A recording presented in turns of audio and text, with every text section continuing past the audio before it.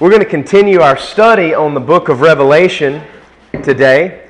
I hope to finish up chapter 7. What I thought would be done in one Sunday has turned out to 3 Sundays, but sometimes it's good to just drag it out because there's such good teaching. But I want to start our study in Revelation by asking you to open your Bibles to Acts chapter 2. Acts chapter 2. Now, as we study this book of Revelation together, it's amazing how it has, since the beginning, I believe this is sermon number 48, going back to January of 2013. This is the 48th message on the book of Revelation, and I would say we've barely even scratched the surface of the wellspring of wisdom, not only in this book, but in the rest of Scriptures. And I think if you were to go back and listen to all the messages, you'll find that with perhaps the exception of the Song of Solomon, this book has tied into passages from every single other book in the Bible. We've been in Acts before. All of the Old Testament books, including some of the more obscure ones like Esther and Haggai, references or allusions have been made, and perhaps the Song of Solomon is the only one that hasn't been touched, so maybe there's a way to do that before the end. And even in the New Testament, there's been reference made to even the book of Philemon and in the epistles of John. So it's amazing how the Scriptures tie together. The Bible's not just a book, it's a library of books. It's a library of God's Word. And so I want to turn to the book of Acts this morning. The last thing we talked about last Sunday was the purpose of the sealing of the 12,000 witnesses from each tribe. And that purpose is clearly implied in chapter 7 when we see the great Gentile multitude that we're going to talk about later today. But it's laid out specifically in the book of Joel. We talked about Joel chapter 2 and how God made a promise to the people of Israel that the day would come after they had been regathered that He would pour out His Spirit, and that the sons and daughters and old men of Israel and young men would dream dreams and visions, and that in that time, as a result of these witnesses, whosoever will call upon the Lord shall be saved. And then I touched just briefly on the nature of Old Testament prophecy. Old Testament prophecy is not just the telling of the future, okay?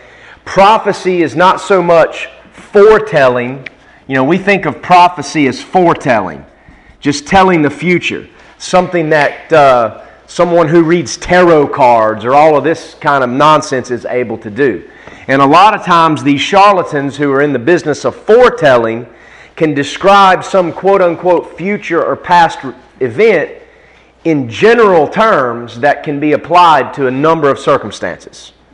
So it's all about interpretation. It's all about generalizations.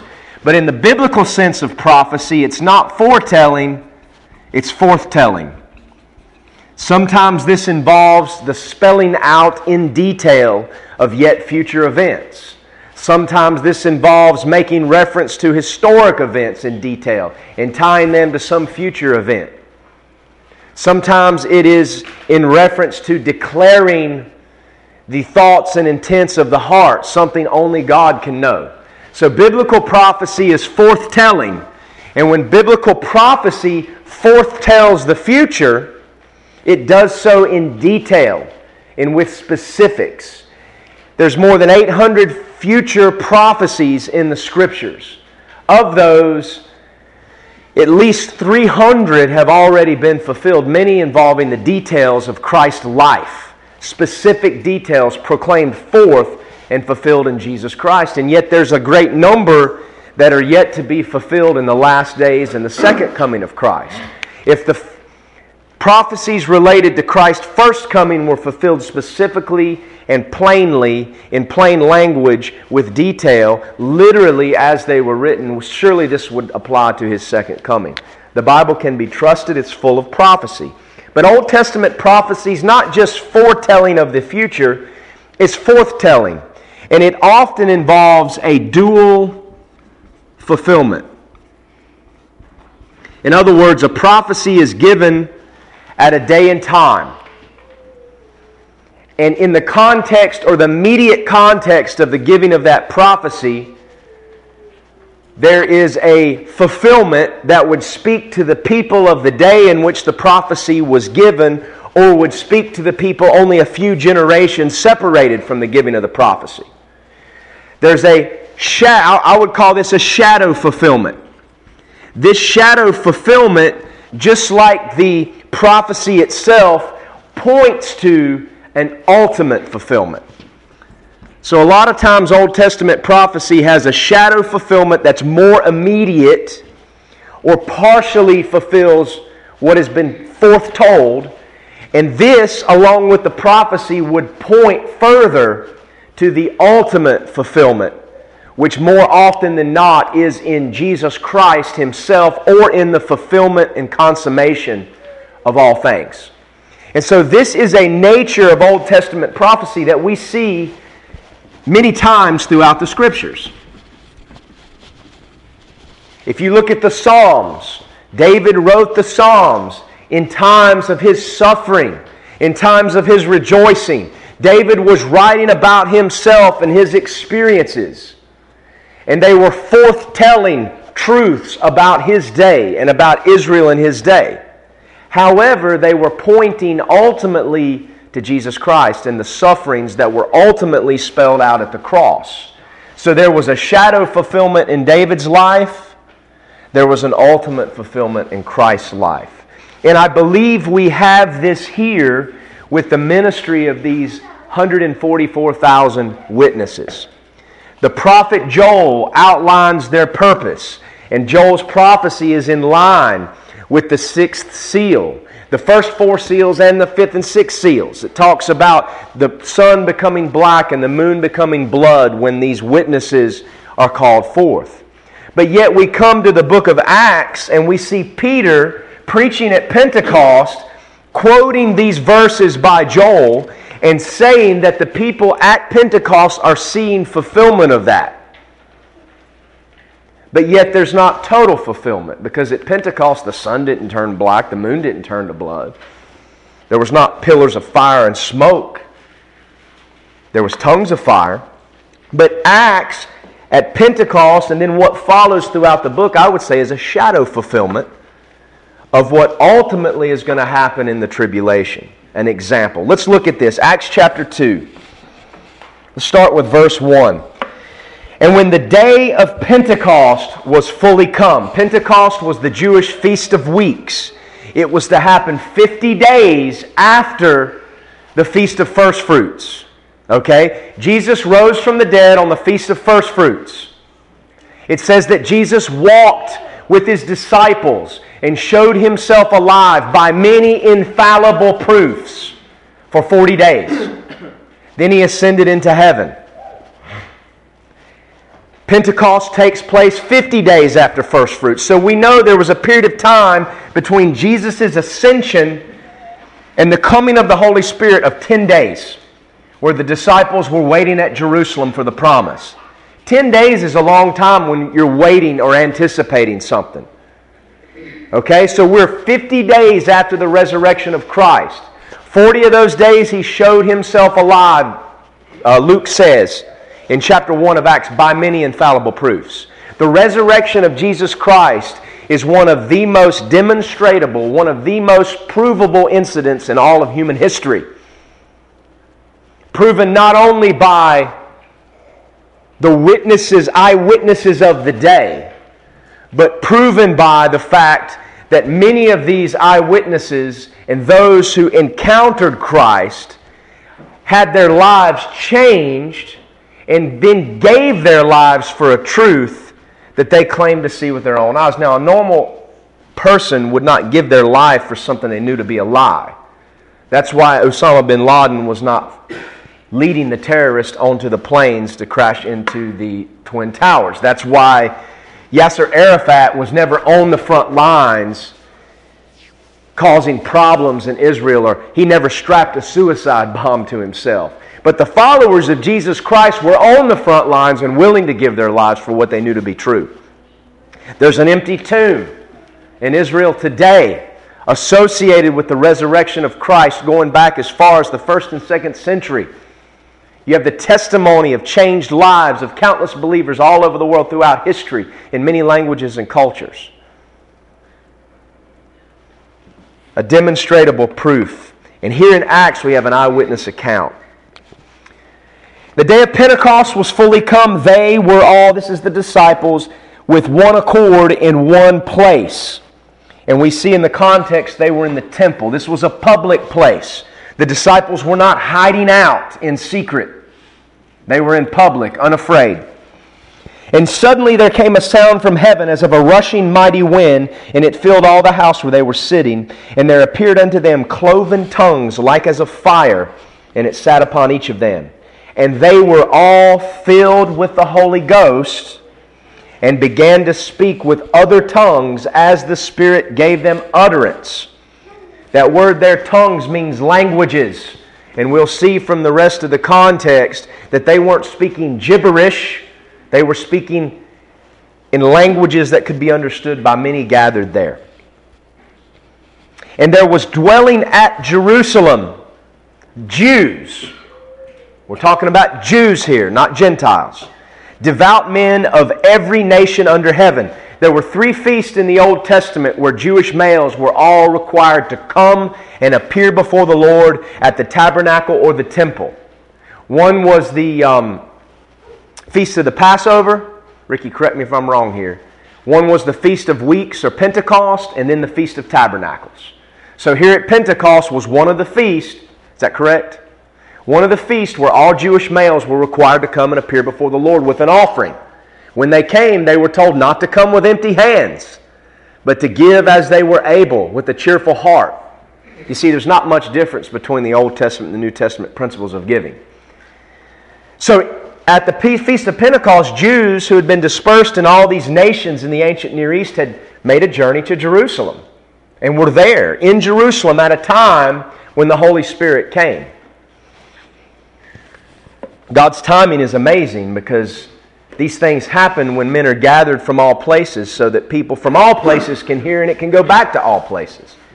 It was not insignificant that Jesus Christ was born in Roman days when the Romans had conquered the known world and where Roman highways and Roman infrastructure allowed travel to all places in ways that had never been there before.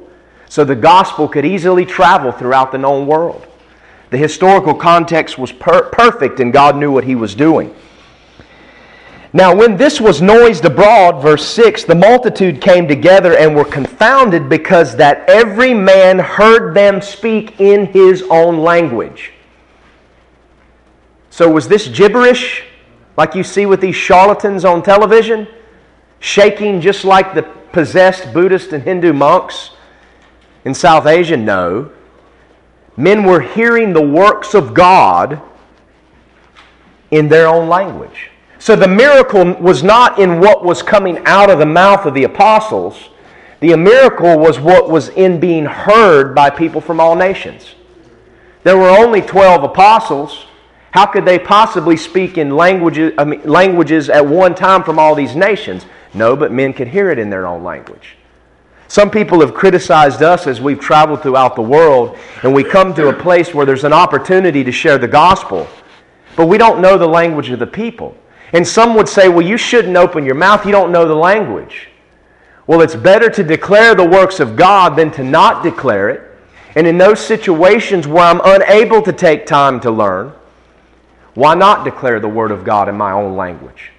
In places like Nepal or India, where we've established roots, by all means should we labor to interact with the people in their own language. But what about those places we're traveling through? Should we keep quiet? We didn't think so in China back in 2012 when we went to Tiananmen Square and people were gathered in there and people everywhere.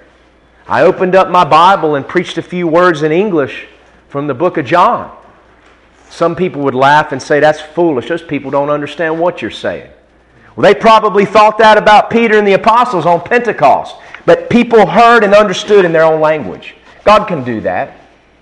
Never fail to share the gospel because of a language barrier. You never know how God will use it. It's funny because after we preached there, a young man came up, a Chinese young man, a youth, who had given his life to Christ in some other city. There was a man teaching English to the youth there in a school setting who was a Christian and used that platform to communicate the gospel, and this young man had become a Christian. He understood enough to come and thank us for our witness. And we were able to give him some tracts. He talked about his friends being atheists. We were able to give him some tracts to pass on to them. And he thanked us for that bold witness. So God used it supernaturally just like He did in the day of Pentecost. I'm getting into a whole different sermon here. It's all right. It's all the Bible. It's all God's Word. Now, verse 7, and they were all amazed and marveled, saying one to another, Behold, are not all these which speak Galileans? In other words, these are people from Galilee. That'd be like saying these are people from West Virginia. These are people from Eastern Kentucky. How do they know this stuff? You know, Galilee was considered backward. In verse 8, and how hear we every man in our own tongue wherein we were born? See, there was the miracle. Not the speaking, but the hearing. Parthians and Medes, Elamites, dwellers in Mesopotamia. So we're talking about areas as far out as modern-day Iraq, Iran, the mountains beyond Iran, perhaps Afghanistan. Judea, Cappadocia, Pontus and Asia, areas west of there, going into Greece, Asia Minor, parts of Eastern Europe, Phrygia and Pamphylia in Egypt, North Africa, and in the parts of Libya about Cyrene, and strangers of Rome, even as far out as Rome, Jews and proselytes. So these were Jewish people dispersed who had come to worship at the Feast of Pentecost, and proselytes, that is, followers of the Jewish religion. Cretes and Arabians from the island of Crete, from as far as Saudi Arabia. We do hear them speak in our tongues the wonderful works of God. So this was not just gibberish. It was not just nonsensical praise and worship that lost men would not understand. It was the gospel being proclaimed. And we see this with Peter's sermon. These men were filled with the Holy Spirit, not to run around an aisle, not to ask for your money, not to faint like a fainting goat, but to declare the works of God in languages understood by the people. Being filled with the Holy Spirit is linked to boldly proclaiming the gospel. We see this in Acts 4, and that's exactly what was happened here. It's not linked to barking like a dog or laughing like a clown, like some of these charismaniacs would teach. Verse 12, and they were all amazed and were in doubt, saying one to another, What meaneth this? What does this mean? Others mocking said, These men are full of new wine. In other words, these men are just drunk. They're drunken fools. Now, there are some Christians who would say that the word for wine, oinos, in the New Testament is really grape juice. And that Jesus never turned the water to wine, He turned it to grape juice, and they want to try to make a doctrine that's absolutely ridiculous. And usually people that hold this view would say that there's a difference between wine or red wine, that is alcoholic fermented grape juice, and new wine, which is just grape juice. So Jesus turned the water into grape juice. Well, you see, that's really not a miracle if the water is turned to grape juice. Okay? All you'd have to do is squeeze a bunch of grapes and put it in there. When the water was turned to wine, the actual chemical composition of the liquid was changed. That was the miracle. But we can see here from verse 13 that new wine can make you drunk, or else this accusation would make no sense. If new wine is just grape juice, then these mockers were leveling an accusation that made no sense. Has anybody in here ever been drunk from drinking, what's that brand of grape juice and cranberry? Ocean Spray grape juice. Has anybody ever been drunk by that? No. New wine was alcoholic. Jesus turned the water into wine. Okay? Now, I would argue that the Scriptures do not teach that having a drink of wine is a sin. Drunkenness is a sin. There's no debate about that. To be drunk is to sin against God, and it's to invite other problems in your life. We need to be careful with alcohol because of our witness in a society where alcohol is linked with drunkenness, but there are Christians in other cultures where alcohol doesn't carry those labels. And I can't judge them for drinking alcohol. In fact, if I travel around the world and I fellowship with Christians or I go into a home, the Bible tells me to eat what is put before me, to drink what is put before me as a witness. And if wine is put before me, I drink it. I don't get drunk. That's a sin. But these men were accused of being drunk. Okay, so new wine can make you drunk. So there goes that argument out the window. I know that's kind of a side note.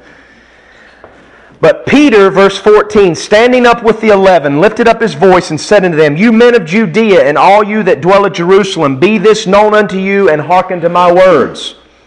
These are not drunken, as you suppose, seeing it is but the third hour of the day. But this is that which was spoken by the prophet Joel. And it shall come to pass in the last days, saith God. In Joel, the word is afterward in Hebrew. It'll come to pass afterward. Afterward, in terms of the regathering of the Jews, earlier in Joel. In Greek, the word afterward is translated last days, which is eschatos. Where do you think we get, what is the word eschatology? The study of what?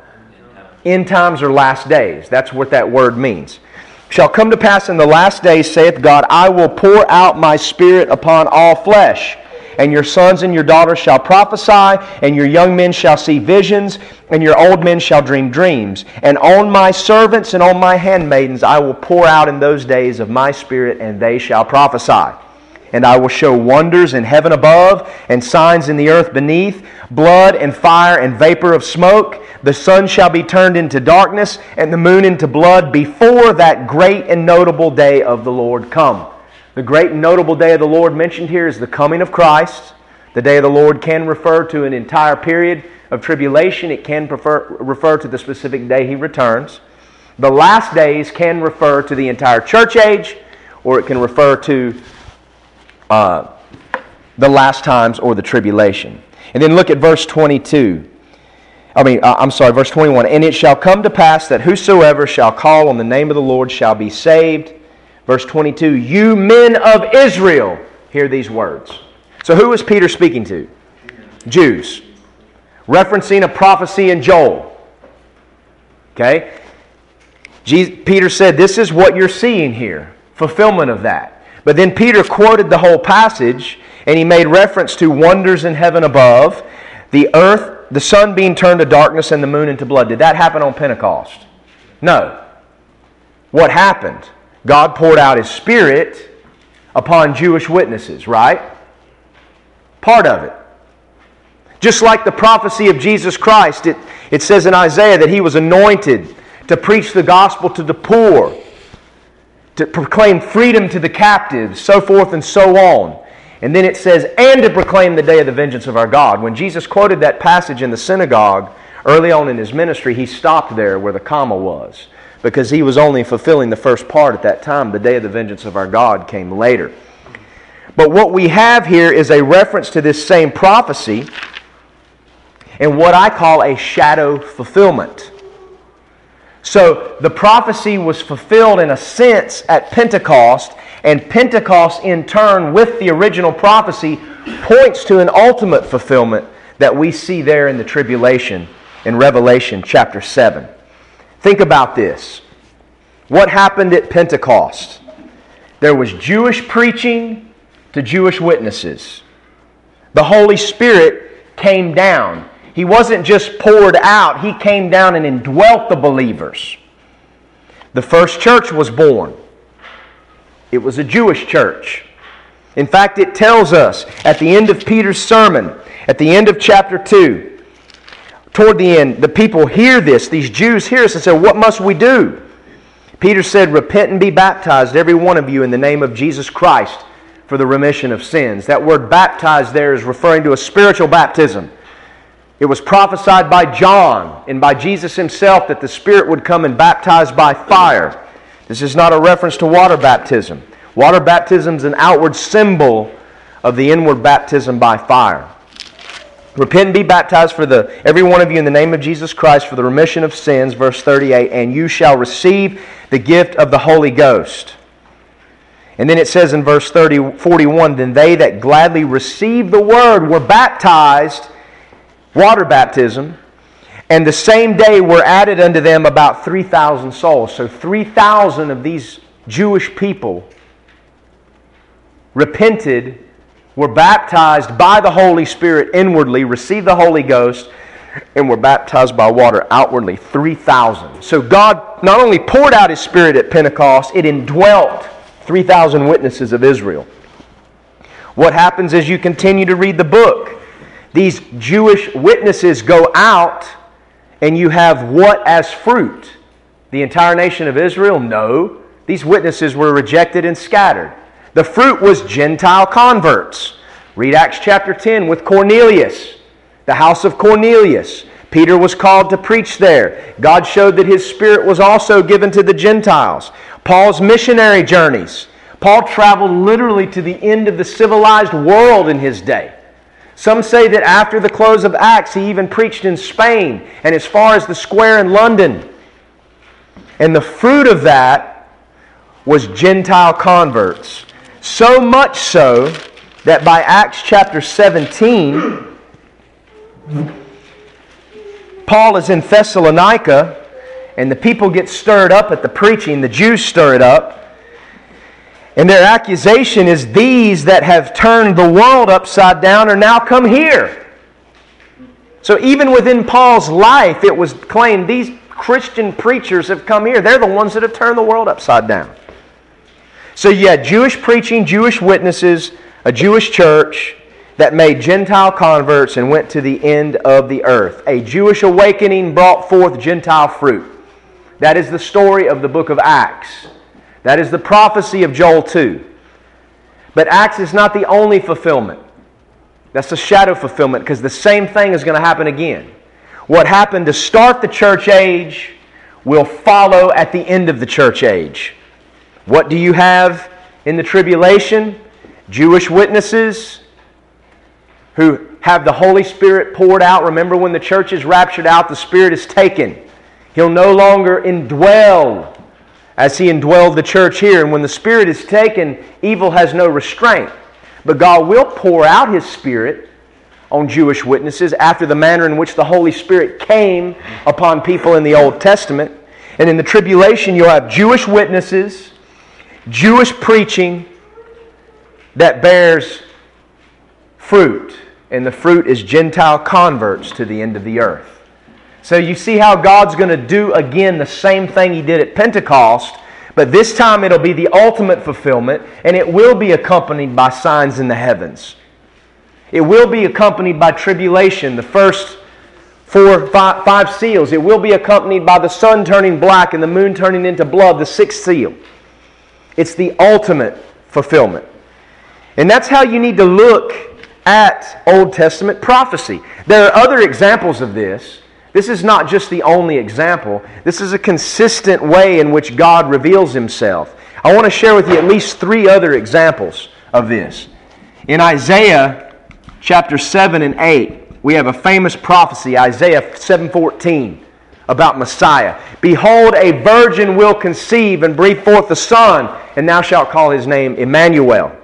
That is a prophecy ultimately fulfilled in Jesus Christ, when He was born of the Virgin Mary, a supernatural birth conceived by the Holy Spirit.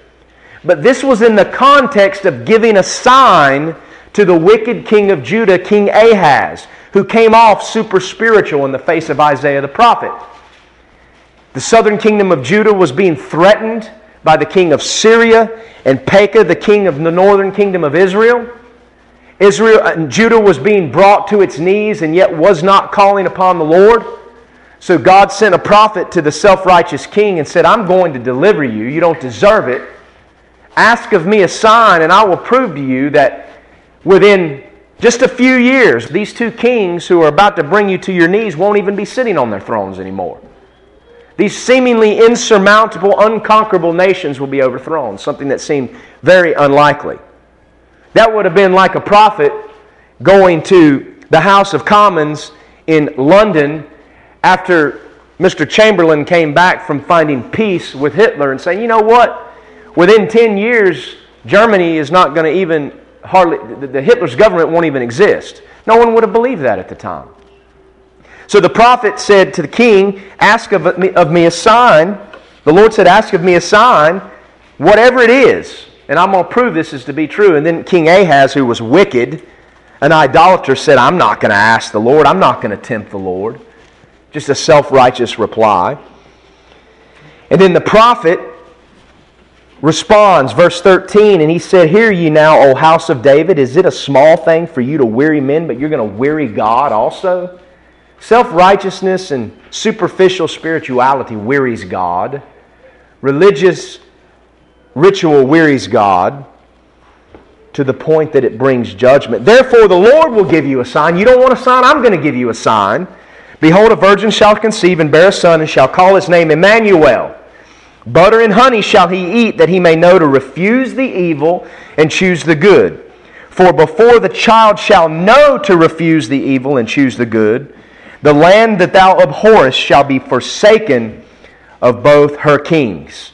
The Lord shall bring upon thee and upon thy people and upon thy father's house days that have not come from the day that Ephraim departed from Judah.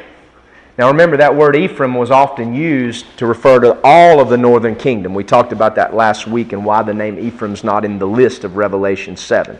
So in other words, Ahaz has said, before a virgin's going to conceive and bear a son, and before he's old enough to know right from wrong, before his age of accountability, these kings that you fear and hate will be removed. They won't be a threat anymore.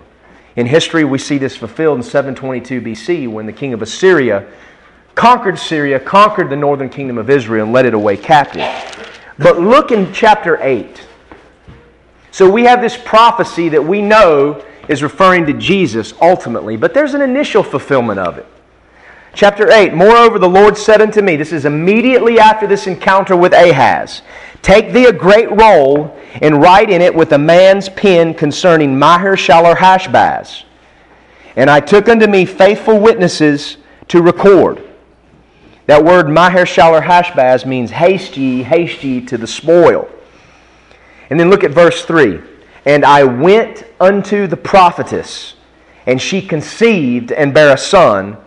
Then said the Lord unto me, call his name Maher-shalal-hash-baz, for before the child shall have knowledge to cry, my father and my mother, the riches of Damascus and the spoil of Samaria shall be taken away before the kings of Assyria. And then he goes on to verse 8, talking about this birth of a son to Isaiah. And he shall pass through Judah, he shall overflow and go over. This is the king of Assyria. He shall reach even unto the neck, and the stretching out of his wings, and shall fill the breadth of thy land, O Emmanuel. So the word Emmanuel here is a name given to Isaiah's son, who would be born shortly thereafter. And before Isaiah's son was old enough to cry to his mother and his father, these kings that were threatening King Ahaz would be overthrown. And so we have initial fulfillment. Maher-shalal-hash-baz. Was that a supernatural conception? No. What did Isaiah do? He took a prophetess to be a wife. The prophetess was a virgin. He took her to be a wife. He laid with her. She had a son. You see, Isaiah also had another son, because in chapter 7, when he is told to go to King Ahaz, it says that he was to take him and his other son, Shear-jashbab, thy son, and go confront the king. And then it tells us later in chapter 8 that him and his children were given as signs to Israel. Obviously, when you read the context, Isaiah at some point had a wife that died. That's the way it seems. And this prophetess he took to be a wife. She was a virgin. He was an older man. He took her to be a wife, and she gave birth to this second son, which was the shadow fulfillment of this prophecy to King Ahaz. And before Maher-shalal-hash-baz was old enough to cry and to understand evil from good, the kings threatening Judah were overthrown. And that should have brought the people to faith. It should have brought the king to faith, but unfortunately it did not. Ultimately, this prophecy was fulfilled in Jesus Christ, who was born of a true virgin. Not a virgin that came and laid with a man, but a perpetual virgin up until that day. The conception was made apart from sexual relations. Now later Mary married Joseph and had other children. The Catholic Church didn't want you to believe that, but Jesus had brothers and sisters. But up until the birth of Jesus, she had never laid with a man. And then we go on to Matthew, and we see in Luke, we see in the birth of Jesus Christ this prophecy noted in its ultimate fulfillment. So you have an example of a dual fulfillment. Another example involves the ministry of John the Baptist. John the Baptist was a shadow fulfillment of an ultimate fulfillment that will happen in the last days with God's witness Elijah. We see this in Revelation 11. Let's see here. Let's get some involvement here. Bob, would you look up Isaiah 40, 3 through 5? Ricky, Malachi chapter 3, 1 and 2. Daniel, Malachi 4, 5 and 6. Ronnie, Mark 1, 2 through 5. Man, I'm running out. Jim, Matthew 17, 10 through 13. Tony, Matthew 11, 13 and 14. There's a whole lot of scriptures here, but let's just see what they have to say. Anybody need me to repeat for them? Daniel was 4, 5 through 6. Chapter 4, 5, and 6. All right, Malachi 3, 1 through 2. Isaiah 43 through 5. The voice of the king cried in the wilderness, to prepare you the way of the Lord, make straight in the desert a highway for our God. Every valley shall be exalted, and every mountain and hill shall be made low, and the crooked shall be made straight, and the rough places plain. And the glory of the Lord shall be revealed, and all flesh shall see it together, for the mouth of the Lord hath spoken it. So we see here a prophecy of a forerunner who would come and prepare for the coming of the Lord through His preaching. Who does that immediately remind you of in the New Testament? John the Baptist. Okay? This is connected with John the Baptist, but it's also connected with another fulfillment, and we're going to see that. The New Testament links this passage in Isaiah with Malachi. Read Malachi 3, 1 and 2. Behold, I will send my messenger, and he shall prepare the way before you. And the Lord whom ye seek shall suddenly come to His temple, even the messenger of the covenant, whom ye delight in.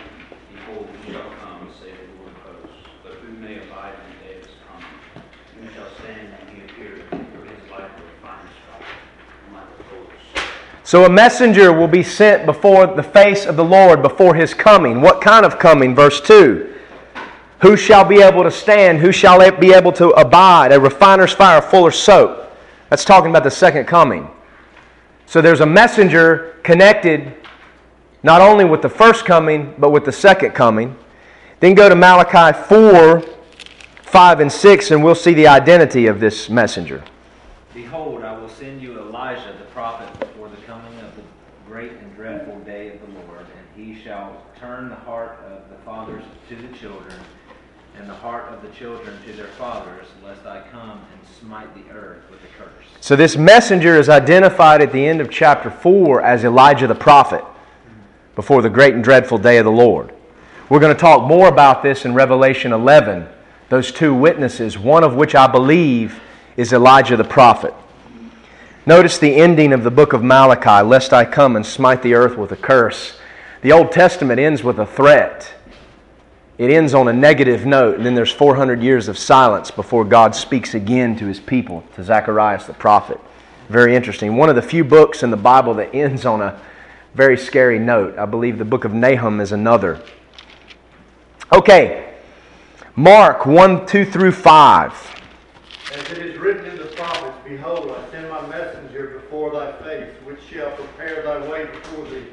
The voice of one crying in the wilderness, Prepare ye the way of the Lord, make His path straight.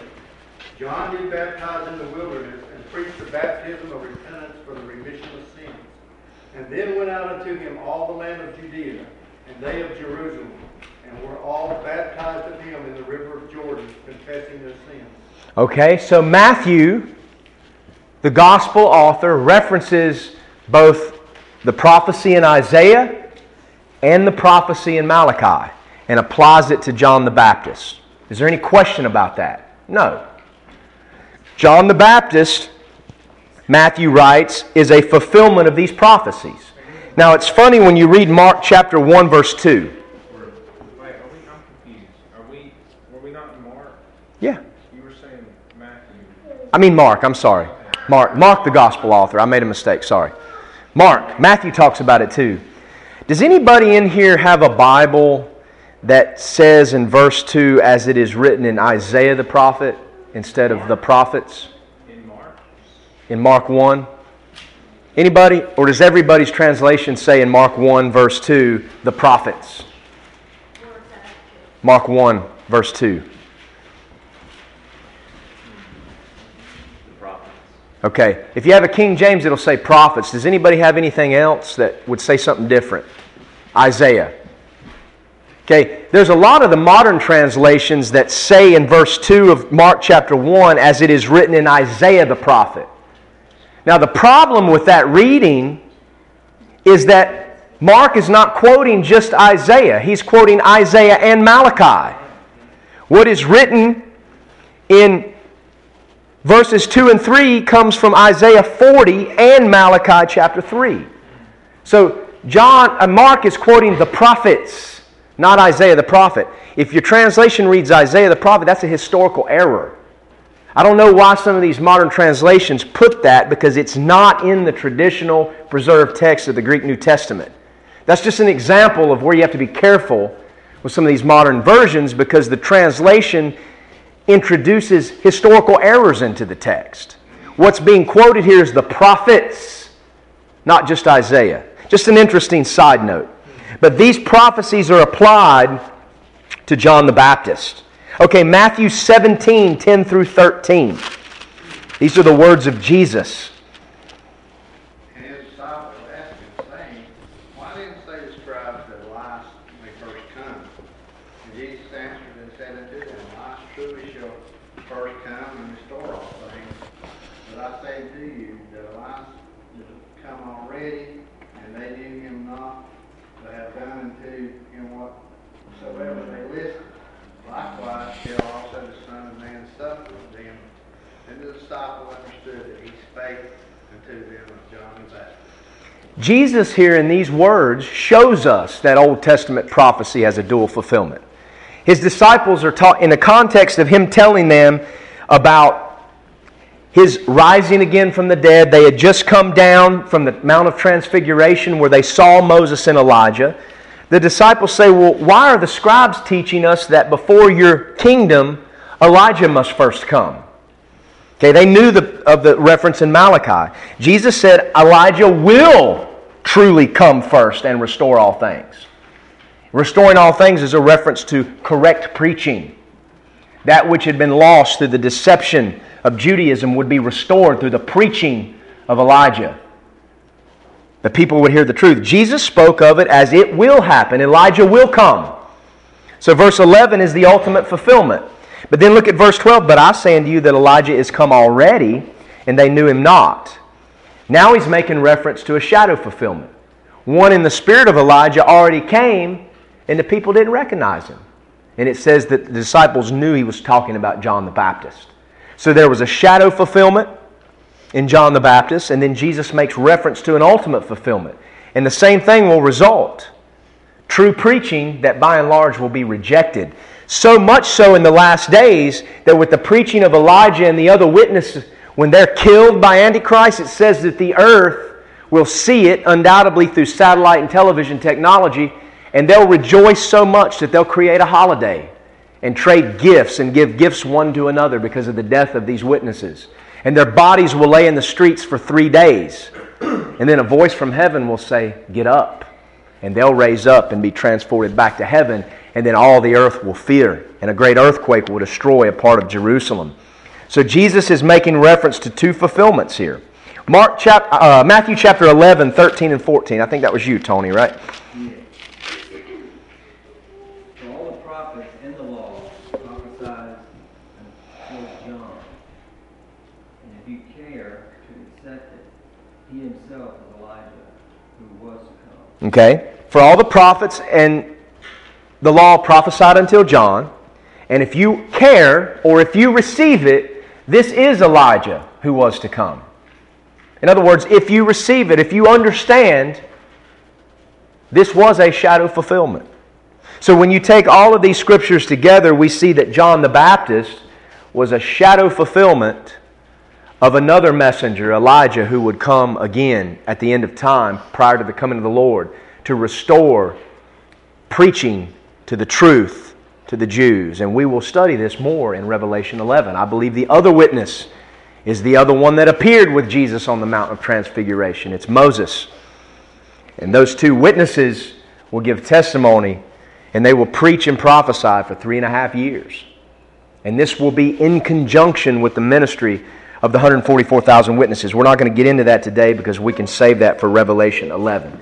And then finally, we've got another example of a dual fulfillment. And these are what's called the two olive trees. John the Baptist wasn't the only shadow fulfillment of Elijah and that last day's witness. There were others. And this comes from Zechariah chapter 4. Okay? If you go to Zechariah chapter 4 in the Old Testament, Hosea, Joel, Amos, Obadiah, Jonah, Micah, Nahum, Habakkuk, Zechariah, Haggai, Zephaniah, Haggai, Zechariah, Haggai. Wait a minute. Man, I ought to know this stuff. Hosea, Joel, Amos, Obadiah, Jonah, Micah, Nahum, Habakkuk, Zephaniah, Haggai, Zechariah, Malachi. 2 Z's there can get you tongue-tied if you're not careful. In Zechariah chapter 4, the prophet is given a vision of a lamp or a candlestick. And on each side of this candlestick are olive trees that are being fed, or the oil from the olive trees is meshed in with the lamp. Okay? And the prophet wanted to know, who are these olive trees? What are these olive branches in this vision? And it says in verse 14 of chapter 4, these are the two anointed ones that stand by the Lord of the whole earth. Two anointed ones means witnesses.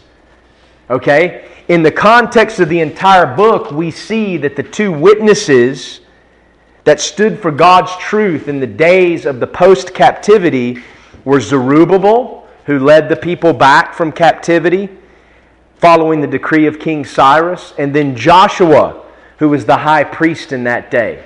And these personages are talked about in Zechariah and Haggai and Malachi. So the shadow fulfillment of this vision was the ministries of Zerubbabel, the political leader of the people that had returned from captivity, and Joshua, the spiritual leader of the people that had returned from captivity.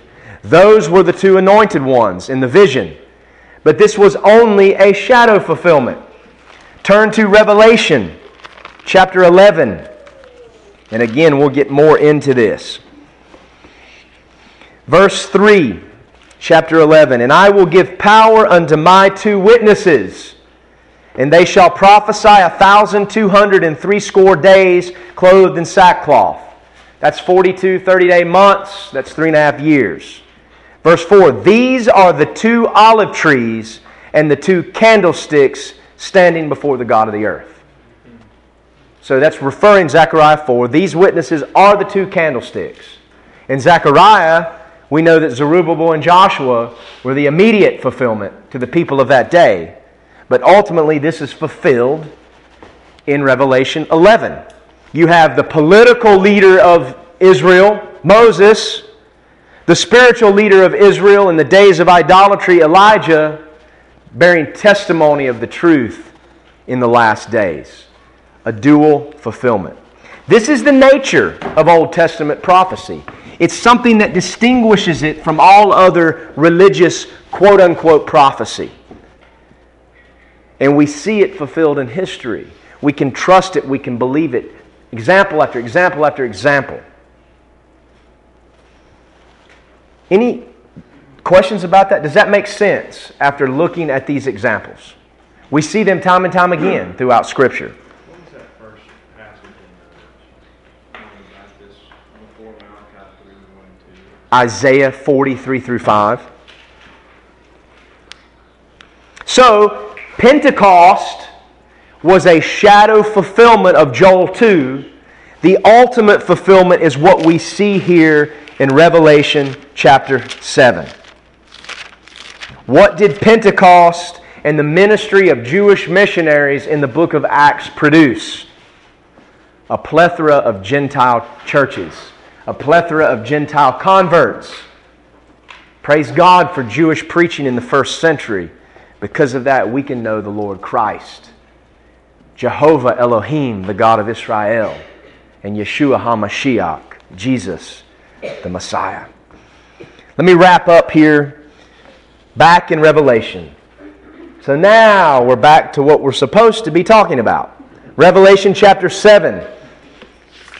What we see, if you look at your outline, we have the calm before the storm, the first 3 verses. Israel's sealed remnant, verses 4 through 8. The overall total was 144,000. And then that was 12,000 from each tribe. We talked about how those listings agree and work with the Old Testament listings. The purpose of the sealing is there in Joel 2. And now we get to the third major part of this chapter. Verses 9 through 17. The Gentile multitude. The Gentile multitude. The fruit of the ministry of these witnesses is people. It's not buildings. It's not rest homes. It's not conference centers. It's not revival ministries. It's not orphanages. It's not hospitals. It's not adoption agencies. It's people. Converts. After this, in other words, after he had just seen the sealing of the Jews, I beheld, and lo, a great multitude, which no man could number, of all nations, and kindreds, and people, and tongues, stood before the throne, and before the Lamb, clothed with white robes, and palms in their hands. And they cried with a loud voice, saying, Salvation to our God, which sitteth upon the throne, and unto the Lamb. And all the angels stood round about the throne and about the elders. Elders, remember, represent the church from chapter 4 and 5. And the 4 beasts, those cherubim, and fell before the throne on their faces and worshiped God, saying, Amen! Blessing and glory and wisdom and thanksgiving and honor and power and might be unto our God forever and ever. Amen. And one of the elders, remember the elders are representative of the church, answered, saying unto me, What are these which are arrayed in white robes? And whence came they? So this elder, who obviously knows the answer, asked 2 rhetorical questions. There had already been those clothed in white that John had seen in heaven, the elders, representative of the church. That great multitude in chapter 5, praising God in the first person, thou hast redeemed us out of every tribe, kindred, and nation. So there had already been those in white seen once, which was the church. But now John has seen something different in white. So we're distinguishing here between the white-robed elders and what they represent in chapters 4 and 5 and what is seen here. 2 questions asked. What are these arrayed in white? That is different than what is seen in chapter 4 and 5. And whence came they? And I said unto him, this is John speaking, Sir, thou knowest. In other words, this is a rhetorical question. You know the answer. Then he said unto me, These are they which came out of great tribulation and have washed their robes. So in other words, these came out of tribulation. Tribulation saints. They had washed their robes. It wasn't robes given unto them. It was dirty robes that were washed. And have made them white in the blood of the Lamb. Therefore they are before the throne of God, and serve Him day and night in His temple. And He that sitteth on the throne shall dwell among them. They shall hunger no more, neither shall they thirst any more, neither shall the sun light on them, nor any heat. For the Lamb which is in the midst of the throne shall feed them, and shall lead them into living fountains of waters. and God shall wipe away all tears, that is, the tears of tribulation, from their eyes. A great Gentile multitude, not the church, tribulation saints, who come out of great tribulation. The fruit of Jewish preaching is Gentile converts. And my friends, these Gentile converts will pay for their commitment with their lives. These are the ones referred to when the fifth seal is being discussed in chapter 6, when those martyrs of all ages are asking God, when are you going to avenge us? And God says, rest a while, for there's more that must be added to your number. Those added to that number are this Gentile multitude. But they escape great tribulation and find peace. The fruit of this faithful ministry of Jewish preachers is people. Not just people who commit to God, but people who are willing to pay for their commitment with their lives. There's no pseudo-Christians here. There's no fake hypocrites here. These are people who believe, knowing it will cost them their lives, and then willfully give their lives and refuse to receive the mark of the beast. That's real ministry fruit. Real ministry fruit is that which produces not converts, but disciples, who in turn produce disciples. The church of today, lukewarm and wallowing in Laodicea, could learn from this future ministry. Everybody's got their idea of what ministry should be, or look at my ministry, look at our church, look how much we've grown. We must be doing it right. Those are the words of Rick Warren from Saddleback Church.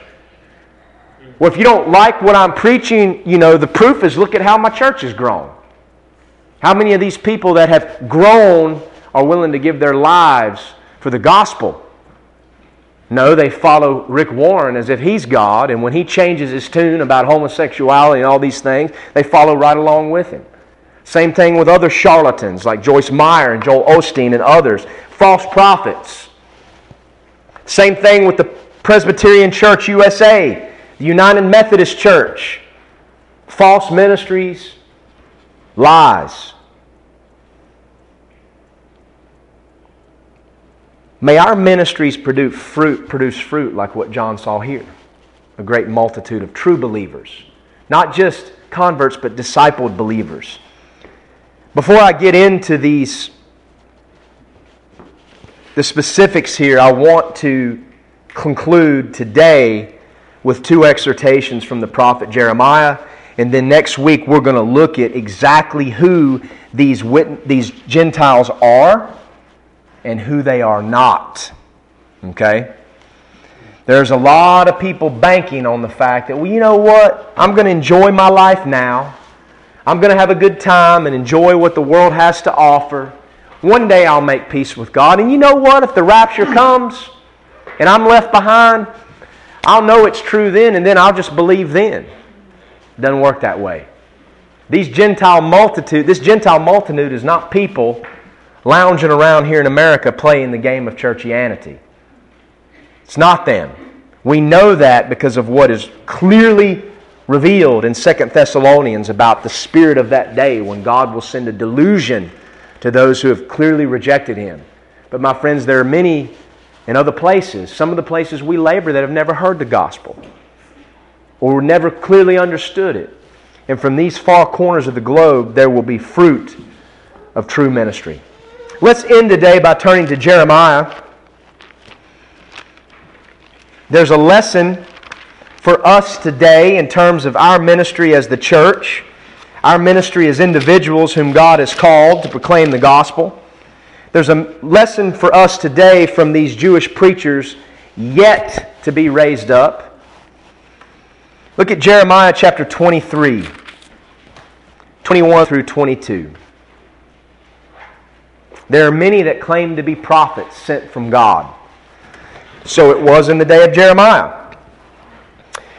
Chapter 23, verses 21 and 22. I have not sent these prophets, yet they ran. I have not spoken to them, yet they prophesied. So God's saying, I didn't send these prophets. But if they had stood in my counsel and had caused my people to hear my words, then they should have turned from them, from their evil ways, and from doing the evil of their doings. In other words, the fruit of a true prophet's preaching is that the people who hear him turn from their wicked ways and repent. God says, if I had sent these prophets, then the people would have repented. But I didn't send them. They're false. You want to know where to find a true prophet? It's one who preaches the gospel without shame, without compromise, and then sees repentance of those that hear. Whether it be 1, 5, 10, or 1,000, that's the fruit of a true preaching ministry. Not a big church building, not a huge ministry office, but repentance. Not prosperity, not wealth, not church growth or book deals. Not Joel Osteen, not Rick Warren, but the repentance of people that have turned their back upon God. These men that God used in the great awakenings in American history were not famous men. They were not well-known men. They were preachers of backwoods churches that preached the truth. And the people of the towns and communities where they preached woke up, repented of their sins, and a great revival swept the land. That was the proof that these people were speaking from God. And the dead, dried up theologians in the colleges and the seminaries of the day who turned their nose up at this preaching and claimed to be prophets themselves never knew God. If God had sent them, then their students would have repented and come to Him. The fruit of a true prophet's preaching, of a true witness's preaching, is repentance. So if you claim to speak for God like Joel Osteen does, but you won't touch the topic of repentance, you are a liar, and you are a charlatan, and you are a hypocrite, destined for outer darkness, destined for the fires of hell, unless you repent and trust in the true Jesus Christ. If your preaching does not involve calling people to repentance, then you are a liar. You are a clown who speaks half-truths. A true prophet preaches repentance toward God and faith in the Lord Jesus Christ. And what happens? People repent, and they get right with God, and fellowship is restored, whether it be repentance unto life in Jesus Christ or repentance from sin in the church. It results in restoration. And praise God, we've seen that in this body. The fruit that genuine teachers and preachers, and I'm not speaking about myself, are giving the word here. Praise God. Do you want solid teachers in your life? Do you want bold pastors who will tell you the truth? Do you want prophetic men of God who will stand up with the spirit and the faithfulness of these witnesses? Is that what you want? That's what I want. Man, I'd love for somebody to just stand up today and say something that needs to be said in our political halls, in the news media, and then won't apologize for it. I'm sick and tired of all this lying, deceitful, hypocritical, demonic propaganda about Israel and about Gaza. I'm sick of it. Won't somebody just stand up and speak the truth? You know, last week this radio personality who's very crude and talks about lots of crude, wicked stuff, and it's not somebody you should be listening to. He had enough guts on his radio show to speak the truth about Israel. It was laced with quite a few curse words. And he ended up cursing the person out on the phone, giving that same propaganda, and hung up on him. But why does it take a man like that to speak the truth? It's funny to me how so many Christians claim to follow the God of Israel, but yet hate and despise the Israel of God. Makes no sense. But do you want somebody to stand up and speak the truth? Do you want people like these witnesses in Revelation 7? Is that what you want? Well, turn to Jeremiah chapter 3. We want it. Why are we not seeing it? Jeremiah chapter 3 says, this is a good definition of repentance here in verses 13 and 14. I'm going to read 13 through 15. Only acknowledge thine iniquity, that thou hast transgressed against the Lord thy God, and hast scattered thy ways to the strangers under every green tree, and you have not obeyed my voice, saith the Lord. And then turn, O backsliding children, unto the Lord. So what does God command Israel to do? Acknowledge your sin and turn from it. If you're ever sharing about repentance to somebody, take them to this passage. It defines repentance. Acknowledging our guilt. That means owning it. Not making excuses for it. How many of us, we want to make something right and we admit something, we make an excuse for it? I've done it many times. I got to get that little comment in there at the end just to excuse it. That's not a true acknowledgement. Can't we just own it? We've seen an example of true repentance recently. No excuses. It's very humbling to me. Very humbling to me.